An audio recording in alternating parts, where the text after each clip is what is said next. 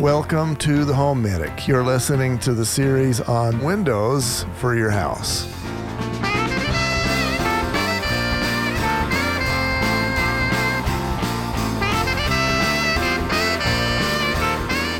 Welcome to the HomeMedic, where we help you keep your money in your wallet and your family out of the hospital. We have Heidi Hansine here.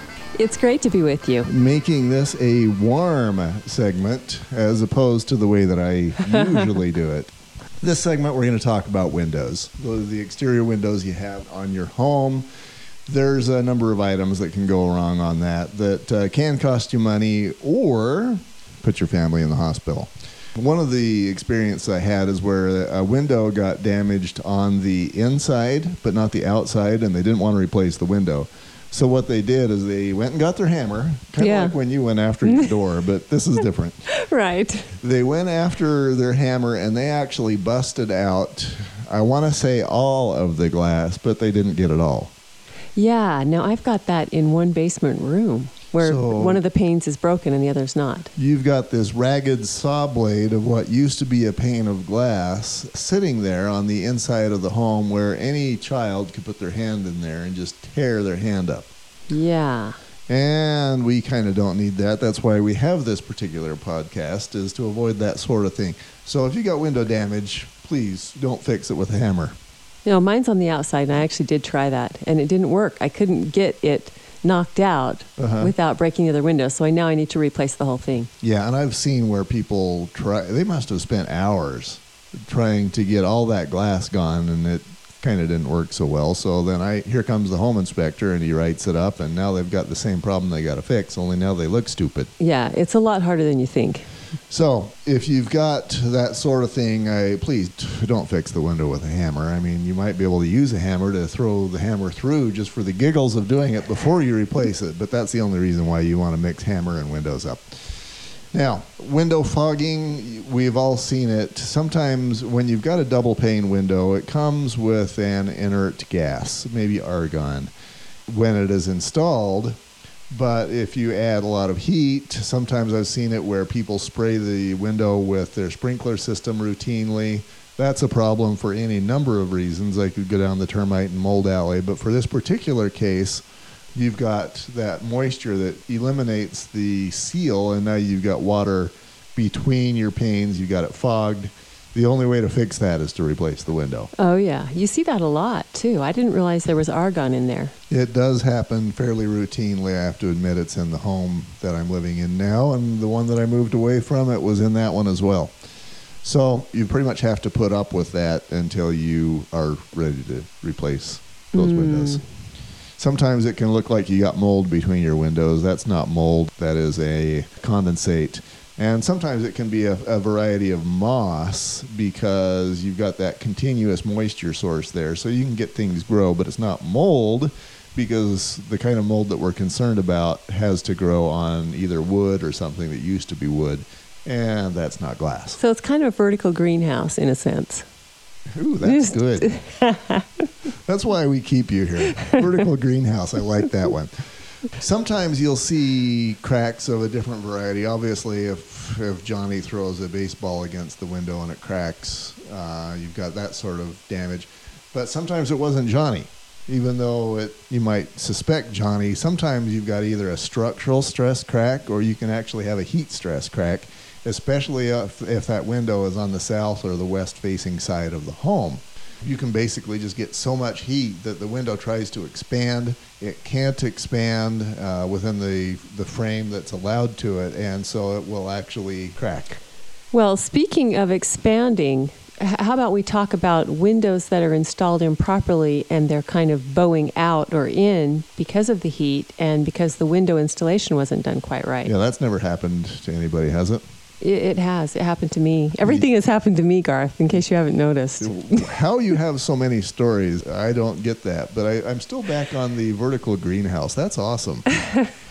And all the stories are true. That's the crazy part. What happened there? I got some wonderful new windows, and guys came around selling them, door-to-door type thing.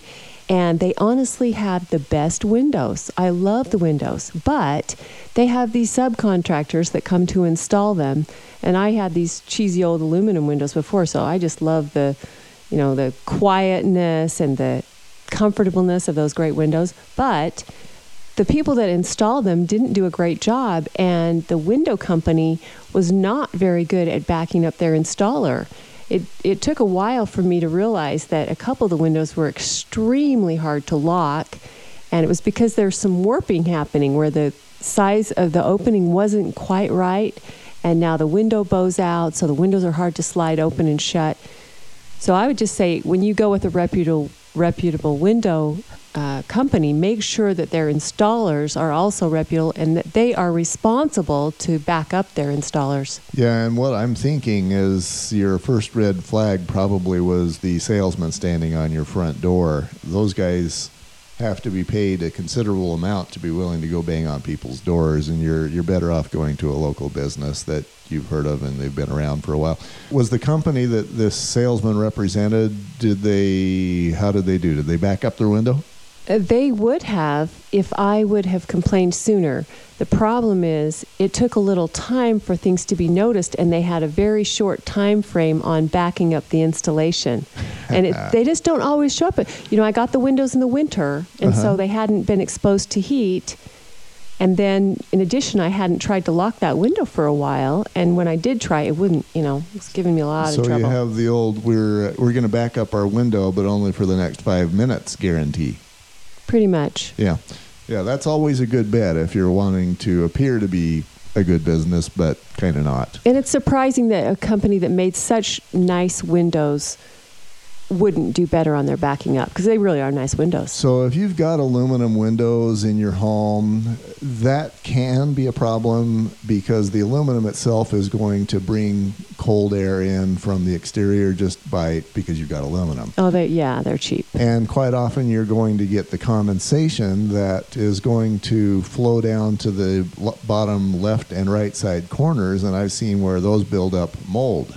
And then if you've got children that have mold issues or lung issues, or they're having trouble breathing, it's entirely possible if you've got aluminum windows. The mold colonies at the bottom left and right hand corner either are the problem or they're part of the problem. So if you got that sort of thing going, you definitely should consider a vinyl window. Wood was supposed to be extremely cool, but it's kind of not. It's too much of a natural material, and you can get cracks and gaps and that sort of thing. It doesn't weather as well as it should have. What about the really expensive brands? Like, I can name one. I don't know if I should, but what about those brands where, just like top of the line and they're wood framed? I'm going to be generic, and I'm basically going to say if you've got a vinyl window, it's better than the alternatives. Okay. So, don't let a salesman talk you into an aluminum or a wood window, for example. So, lock types on windows. The home inspector in me has seen 1,000 windows where they maybe were installed improperly, maybe the guy didn't know what he was doing, or for whatever reason, the window doesn't lock easily. What I have found is that if something's not easy to do, homeowner's not going to do it. So if you really have to do battle with a window or a door or a furnace filter to get it in and proper, it's not going to happen. You kind of give up, don't you? Yeah. So people just kind of decide to deal with it. And I have often seen where maybe somebody, to make up for a lock that doesn't work, they'll put in a dowel.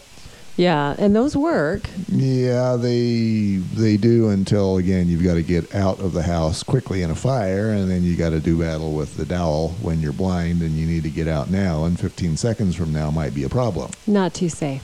Yeah.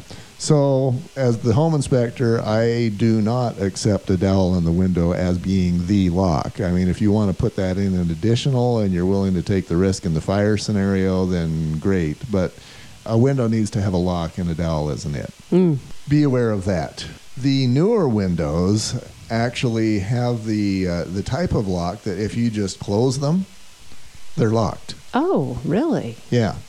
And so there's not a lock that you can physically adjust. It's just if they're closed, they're locked. Just kind of snaps into place. Yeah, and then you got to basically press a button to get them back open. That obviously is the ideal, and if you're replacing your windows or considering it, maybe you've got that condensation between the panes or whatever. If you're going to replace your windows, definitely something to think about. Yes. So, if you want to keep spiders out, we've got the natural solutions again. Obviously, item number 1 is don't have gaps. Oh, yes. Avoid the gaps first. Yeah.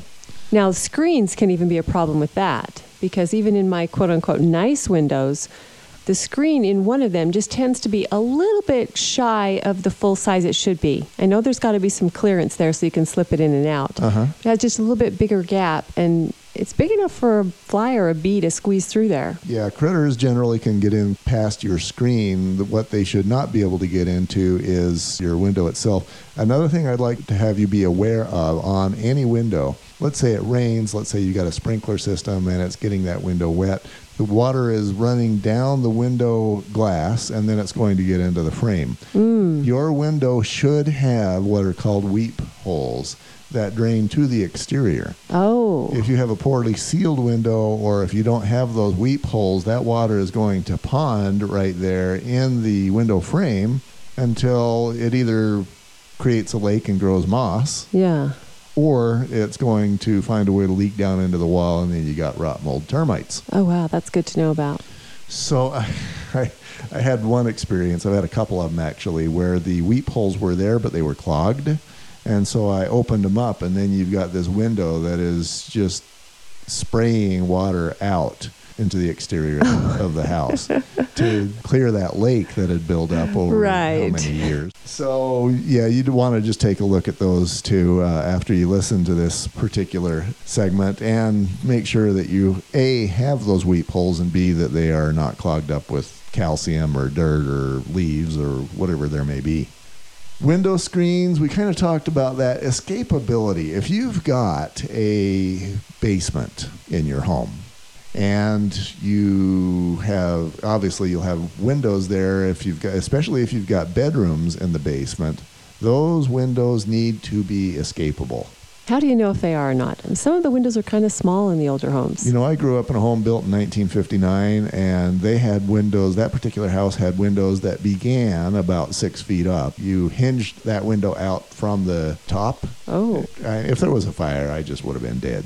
And so as a home inspector, one of the rules I use is the hold the home to the standards of when it was built or last remodeled, with the exception that if something is unsafe, then it's unsafe. Right. So it kind of hits a gray zone there, because you kind of have to hold that particular house to a 1959 standard, which is okay.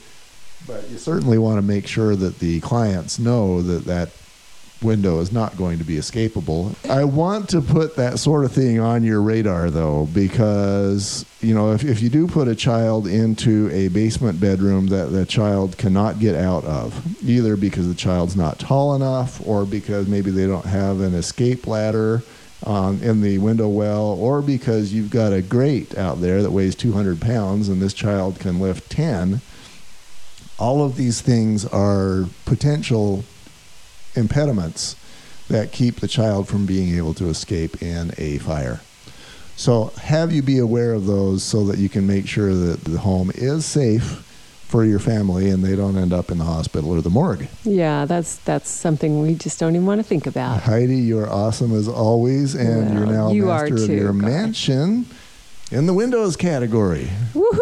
So if you happen to have that mansion being an igloo in the Arctic, maybe we could have an igloo on the equator. In any case, you might have windows there, and you are now master of your mansion for the windows in your mansion. More information at HomeMedicUSA.com. If you need a pro, go there, and be you. Everybody else is taken. Everybody else is taken.